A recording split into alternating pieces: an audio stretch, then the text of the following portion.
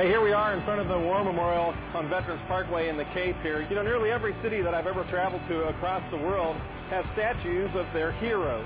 People who have done something heroic, people who have done something to change the course of a nation or a people's lives.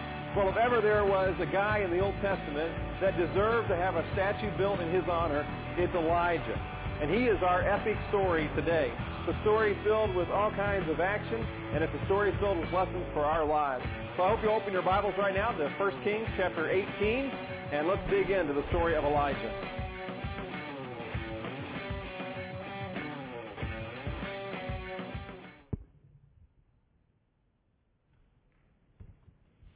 Hey, good morning. We're doing a little mic change. My battery went dead while I was standing back there. So it's a little funny, Dan. Really don't care to know you this well. Thank you very much.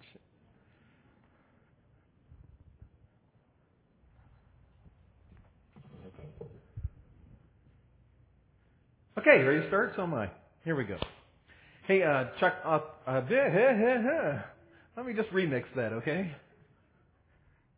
Now, the sad thing is that Brad actually knew there was a break in the song this time. First time, we really left him hanging. He had no idea there was a break there, and this time he actually knew. Hey, author Chuck Colson, in one of his books, talks about Saint Telemachus. He was a Christian monk in the early 4th century. He lived in a very remote village, difficult to get to, had a little farm there, and he spent all of his time either caring for his farm or praying.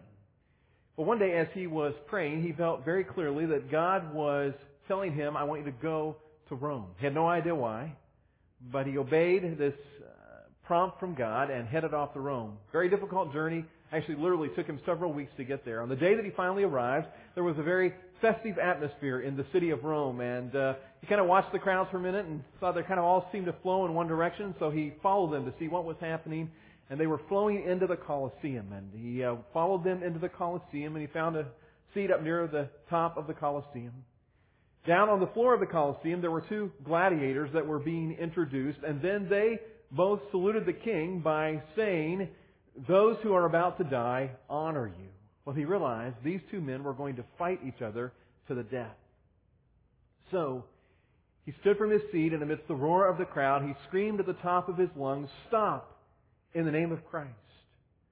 He made his way from his seat and began moving down towards the ground of the Colosseum, every once in a while hollering above the roar of the crowd, stop, in the name of Christ. He made it all the way down, climbed over the wall, and onto the ground level of the Colosseum. Now, everybody in the stands thought that this was part of the act, and they were laughing at him, but the gladiators were infuriated that he would try to interrupt. And so one of them took back his sword and pierced it in to the saint. As he lay on the Colosseum ground, literally dying, he screamed one more time, stop, in the name of Christ.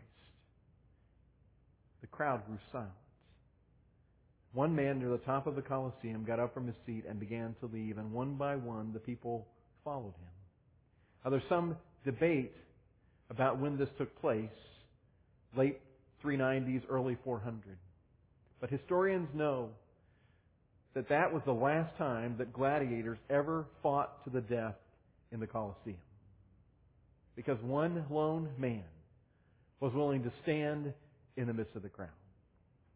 Now, it takes a lot of guts to be the lone man or woman who stands alone in the crowd, doesn't it? I mean, it takes a lot of guts when everybody else in the office is making a joke at one person's expense to be the one voice who stands in their defense. It takes a lot of guts. In a room full of people who are questioning the validity of God, denying that God exists, to be that one person who would stand and proclaim their faith. It takes a lot of guts in a circle of friends when they're all trying to convince you to do something that you know is wrong, to be the only one who says no. It takes some guts to be the lone person to stand in a crowd, but I want you to see in this epic story this morning that that's exactly what Elijah does. Elijah stands amidst a crowd of people. He's the only one to stand, and he speaks out for God. And when Elijah stands and speaks in this epic story, he speaks into a dark world. A world that, to a large extent, had turned away from the things of God. In fact, if you've got your Bibles open to 1 Kings chapter 18, if you go back just a couple of chapters to chapter 16, it kind of sets the stage for us to understand the culture that Elijah was working in on this day. In verse 31, it says this, 1 Kings 16:30 actually. Ahab, son of Omri, did more evil in the eyes of the Lord than any of those before him. Ahab was the king over Israel at this time. He not only considered it trivial to commit the sins of Jeroboam, the king before him, son of Nebat, but he also married Jezebel, daughter of Ethbaal, king of the Sidonians, and began to serve Baal and worship him. Now, in that very quick snapshot, there is a very important truth that rises to the top. It is a simple truth, but it is a very profound truth. And the truth is this. The world, or a culture, becomes a dark place to the degree that people turn away from God. It's very true. Think about it throughout history. The world, or a particular culture, becomes a dark place to the degree that people turn away from God. Now here's what happened in this instance. When Jeroboam was king of Israel, it wasn't that he began to deny the existence of God, or that he completely turned his back on God or stopped worshiping God.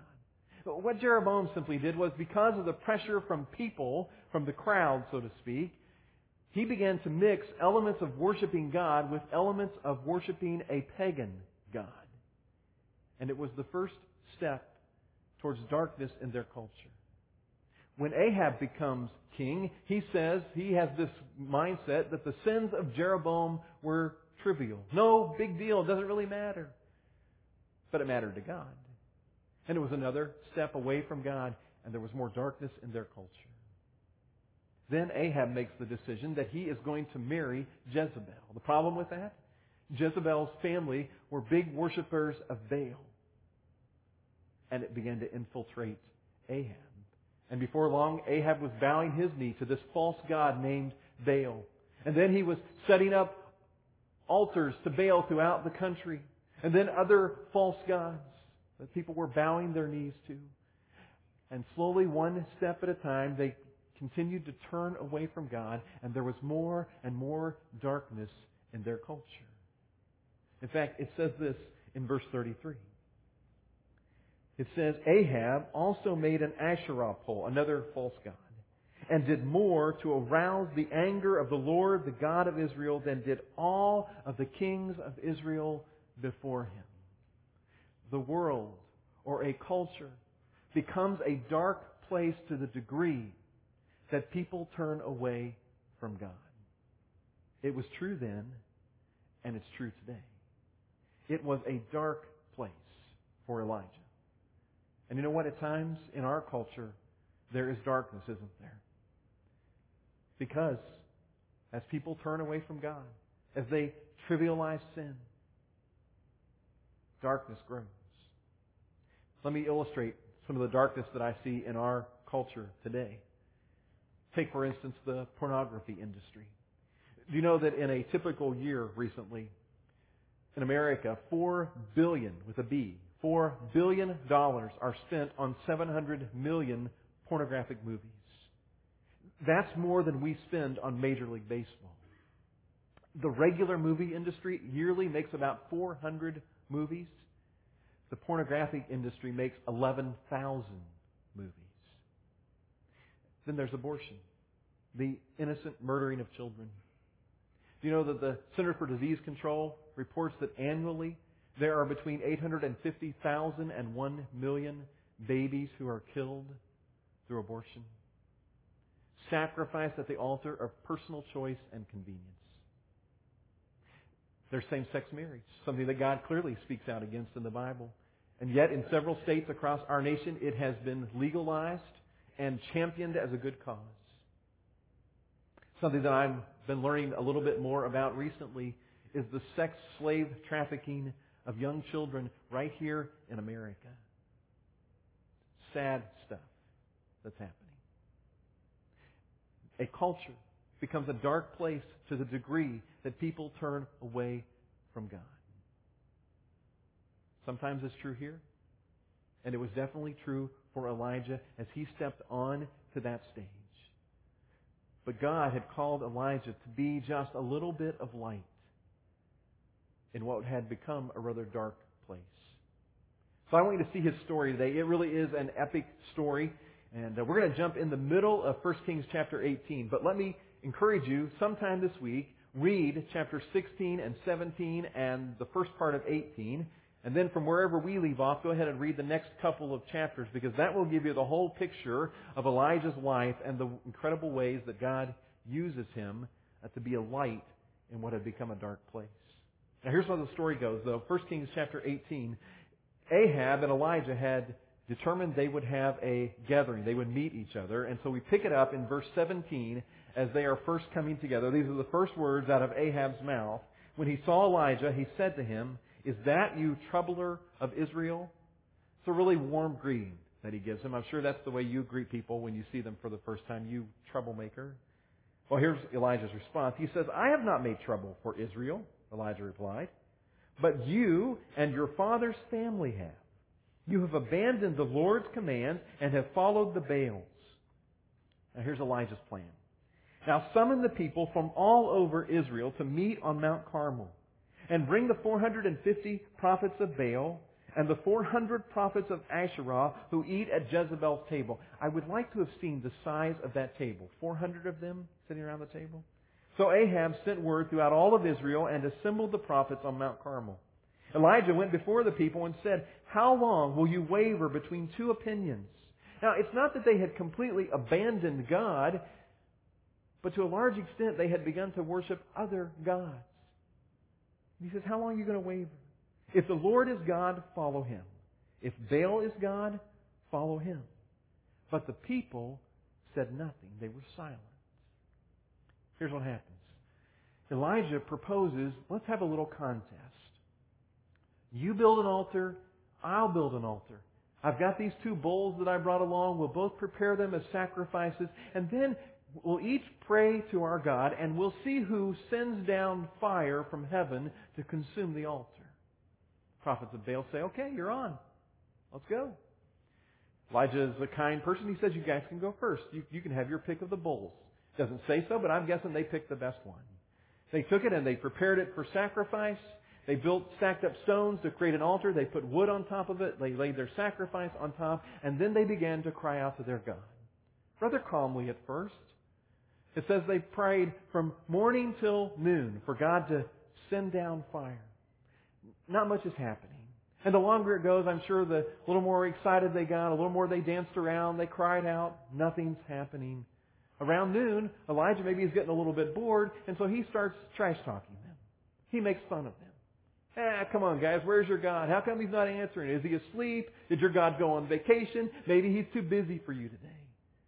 Well, they get a little more frantic. They dance a little bit faster. They scream a little bit louder. Nothing happens. It's headed toward the middle of the afternoon now. So now they're getting desperate. The Bible says they took out swords and knives and they began to cut themselves. And literally it says in there that the blood flowed freely. Pretty disgusting. So now they are dancing around. They are screaming out to their gods. They are bleeding all over the place. And nothing is happening. Elijah says to the crowd that is gathered to watch, hey, it's my turn. Focus your attention over here. He stacks up his stones. He puts wood on top. Prepares the sacrifice. But just to make sure that it's clear to everybody that God is really at work at him here, he says, hey, you know what? Here's 4 jars. Go and fill them with water. They bring them and they dump them on the sacrifice. Gets everything wet. Hey, he says, hey, do it again. They go fill them up. They pour more water. Everything is pretty well soaked now.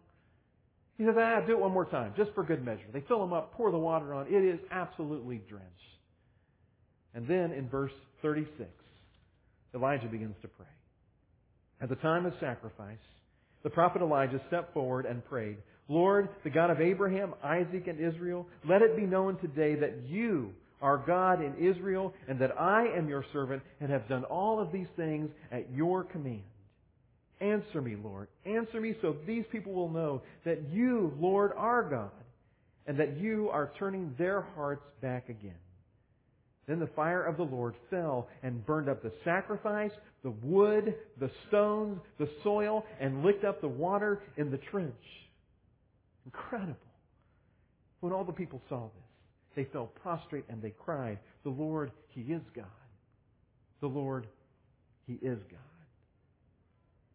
God responded in power, and the story goes on. Elijah has the prophets of Baal killed, and his journey continues. You ought to read the rest of the story. You know what? Here's another lesson. No matter how great the darkness, and it was pretty great in Elijah's case, no matter how great the darkness, God brings light. It is true then, and it's true today. You see, God called Elijah to be a light in his dark world. And I believe with all of my heart that the Bible teaches that it was God's intention that Christ followers would be a light in their dark world.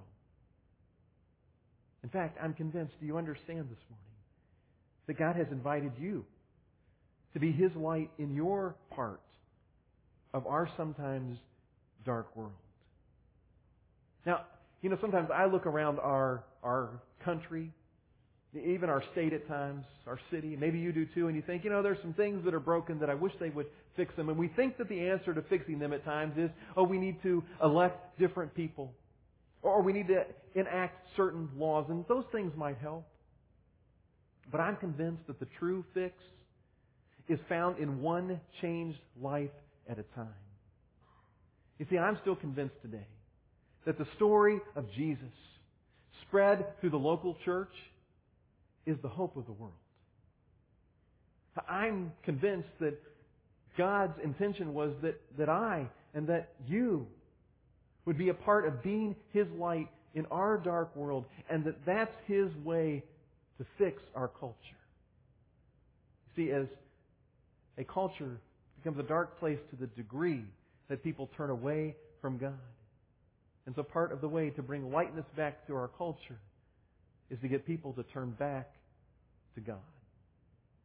Well, Elijah steps onto a very dark stage and offers light. And in his story, I think there are some very simple steps that we could take today that would help us to bring light to our part of our sometimes dark world. So I want to spend a few minutes looking at some of those things from Elijah's life and from this story that give us some help and some encouragement about how we can be light in our culture. Now, I know immediately you might want to object and say, but wait a minute, Jeff, I am no Elijah. I mean, he seems like some kind of superhuman, super spiritual freak. But he's not. In fact, you know what the Bible says about him in James chapter 5:17? The Bible says Elijah, just in these words, Elijah was a man just like us. Not anything special. He was a man just like us.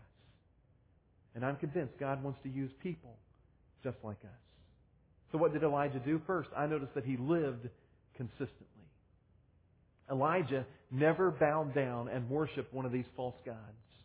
Now, I'm not saying that Elijah was perfect. In fact, if you read the next couple of chapters, you will find that Elijah's life took a lot of twists and turns, and there were times that he sinned. He did what God didn't want him to do. And there were ups and downs in his journey. But the thing that Elijah never did was that he never quit following God. He never replaced God with another God in his life. He lived as consistently as he could. I heard about a guy that was a circus owner. And the circus owner had an ape that was trained. And this ape would kind of mingle with the crowds, and sometimes he'd kind of growl at them and scare them, and other times just interact, and it was just a great part of their show.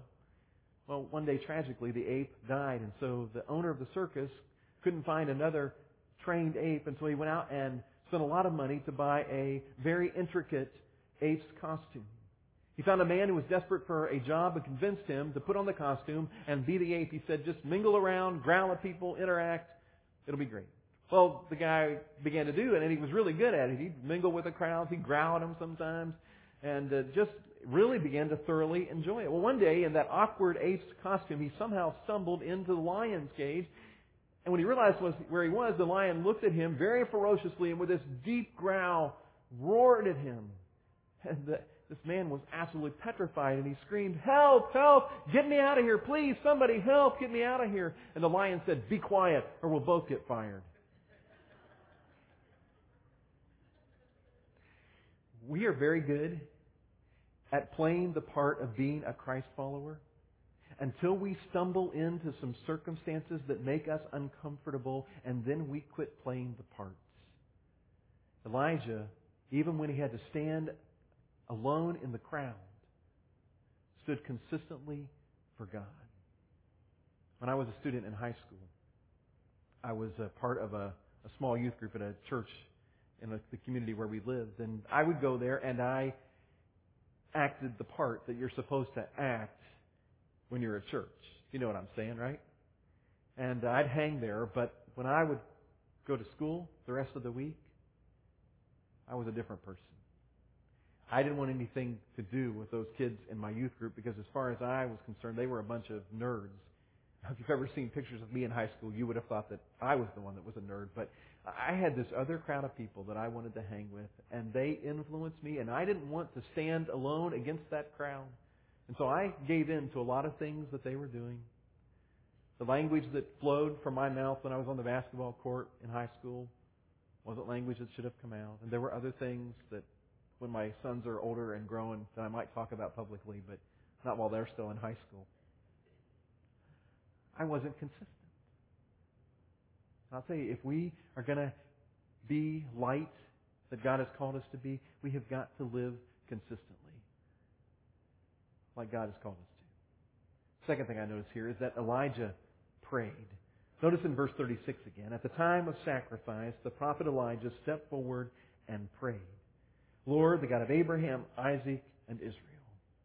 Elijah realized this was not about what he could do by himself. This was about what God could do through him. And so he prayed. I have to believe this wasn't the only time that Elijah prayed. I have to think that every day maybe prayer was a consistent part of his life. That maybe Elijah was one of those voices that had been crying out for the condition of his nation, but specifically had been praying for some people that he knew that were living far from God. And he was praying that they would turn their hearts back to God and that God would work. I wonder this morning, who are you praying for? Are there people that you know that are living far from God that you pray regularly? That God would begin to do something in their life that would turn their heart back to God? I think there ought to be for all of us. There's a card in your weekly update today. It says at the top of it, My Elijah List. Would you take that out right now? And on one side of that, there's, in the blue I think it is, there is a place for you to write some names of people that you could be praying for. People that you know don't have a relationship with Jesus Christ, who are living far from God. People that you would say today, you know what, I'm just going to pray for them every day. That God would do something in their life that would begin to turn their heart back to God. You might not come up with 5 names, but I'm guessing that all of us in this room could think of 1 or 2 or maybe 5. And you ought to write those names down right now. Take this card with you. Put it somewhere where it will be a reminder that every day I'm going to pray for these people who need Jesus in their life. In fact, I want to pray for you right now that the Holy Spirit would bring some names to your mind that you ought to be praying for. God, I want to ask you right now in this moment, for every person in this room, God, that you would bring to their minds some names of people that they know who really need Jesus to be a part of their life. Somebody that they ought to be praying for on a regular basis. And I just pray, God, now that you'd remind them of those names so that they could write them down and begin to pray every day. In Jesus' name I pray. Amen. Not only should we pray for them every day, but I think we should also be looking for opportunities as we encounter people through regular life that we could pray for them right then for the power of God to be at work in their lives.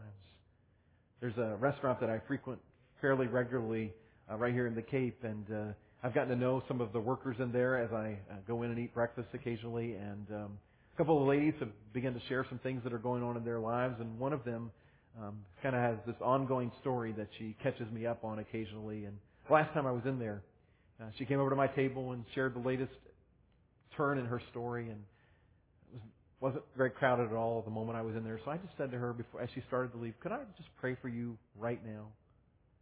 And so I prayed right there in the restaurant for God to be at work in her life. There are opportunities like that that all of us have if we would just look for them and we'd be thinking consciously, I want to pray for people.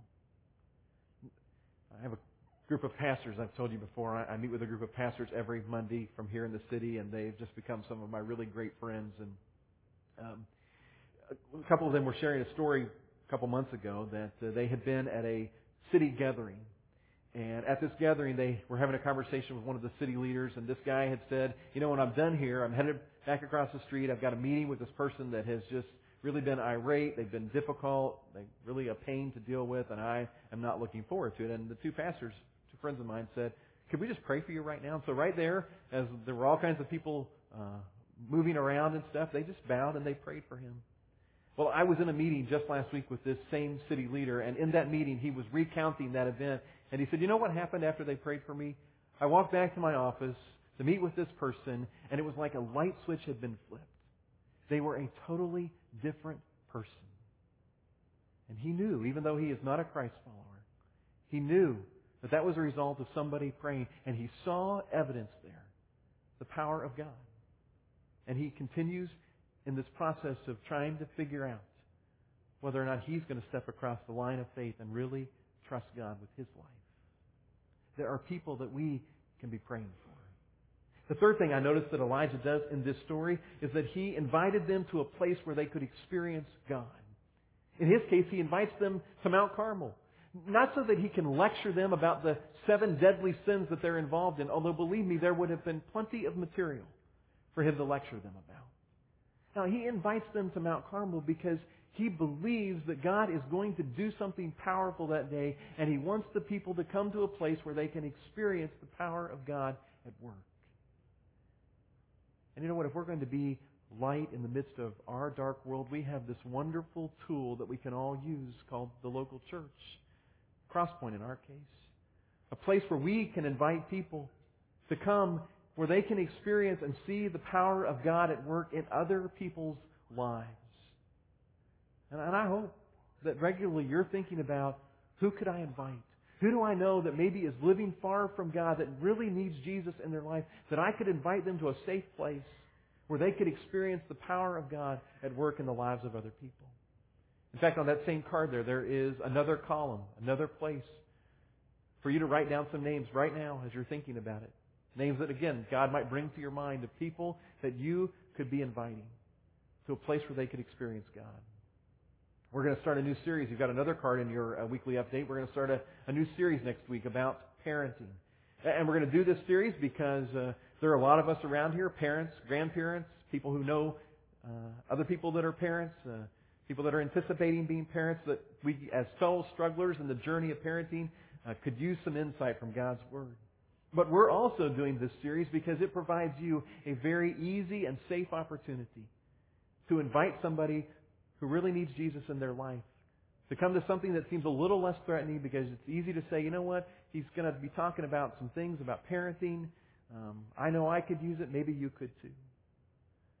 And it's an opportunity for you to invite them to a place where they can experience the power of God at work in other people's lives. The next thing I notice about Elijah is that he pointed people to God. Look at verse 37. Answer me, Lord, answer me, so these people will know that you, Lord, are God, and that you are turning their hearts back again. You know what? Elijah didn't call them all to Mount Carmel so that he could make a name for himself, or so that he could increase his popularity in the nation of Israel. He invited them to Mount Carmel because he wanted to point them to God. And you know what? As we try to be a light amidst the darkness of our culture at times, it's not about increasing our fame or making a name for ourselves. It's not about Crosspoint, increasing its name. It's about increasing the fame of God. It's not about pointing people towards any of us. It's about pointing people to God who can make a difference in their lives. The last thing I notice is that Elijah trusted the power of God. It says this in verse 38. Then the fire of the Lord fell and burned up the sacrifice, the wood, the stones, the soil, and licked up the water. You know what? Elijah that day when he invited them to Mount Carmel wasn't thinking, it's all up to me to change these people's lives. It's all up to me to convince these people to turn back to God. No, he understood that day that his only responsibility had been to give the invitation to come to Mount Carmel. And then he trusted the power of God to work. He trusted the power of God to be the one to convince them. And did it ever? Because what does it say in the next verse? Then they fell down on their faces before God and they said, "The Lord, He is God." Because they saw the power of God at work. And you know what? If we think it's about our ability, it's not up to me to try to convince somebody to turn their heart back to God. It's not up to me to try to convince and make people place their trust in Jesus. It's simply up to me to invite them, to point them, and then to let the power of God work in their hearts and in their lives. A couple of months ago, in April, I got a phone call one Monday afternoon, and it was an old friend of mine saying, "Jeff, do you have anything going on tonight? If not, I've got an extra ticket to the Fellowship of Christian Athletes banquet down here in Bonita. Could you come?" And I knew already who the speaker was. The speaker was Jim Tressel, who's the head football coach at The Ohio State University. And I said, "Absolutely, I'll be there." So I made my way down there. I had been invited for dinner, but before dinner there was this VIP type gathering where if your name was on a list, you could get in the room and actually meet the coach, shake his hand, get your picture taken with him. Well, my name wasn't on that list. I hadn't been invited to that part, but my friend was in charge of who got in and who didn't. So I just kind of stood out in the hallway when I got there. I knew he was in there, and I just waited for him to be finished because I needed him to show me where the table was and all that kind of stuff. And so I just kind of stood off in the corner, across the hallway, watching what was going on, seeing all the people go in and out. Well, at one point he noticed that I was out in the hallway, and he said, "Jeff, come on in here." And I'm like, "No, I wasn't invited to this. My name's not on that list." He said, "Jeff, you're my friend. Get in here. Meet the coach." And so I got to go in the room and waited in line for a few minutes and got my picture taken with Coach Stressel. And most of you really don't care at all about that, but I did. But you know what? If it hadn't been for my friend inviting me into the room, I wouldn't have had any access to that. And all of us have a friend, a coworker, a neighbor, a classmate, somebody that we know down the street, somebody we know in a club who needs someone, a friend, to invite them in the door to a place where they can meet Jesus. They need somebody who will be light in the midst of a dark culture, who will point them towards the light, so they'll have the opportunity to decide if they're going to trust in the power of God to work in them. A culture, our world, becomes dark to the point that people turn away from God. And the answer to that darkness is to be a light that helps people turn their hearts back to God as they see His power at work. God, I thank you that you've invited me to be a light in the midst of our dark world. God, I pray that every day you'd open my eyes to people around me that need you. And God, that together you'd all of us in this room to be your light in the midst of our dark world. In Jesus' name I pray. Amen.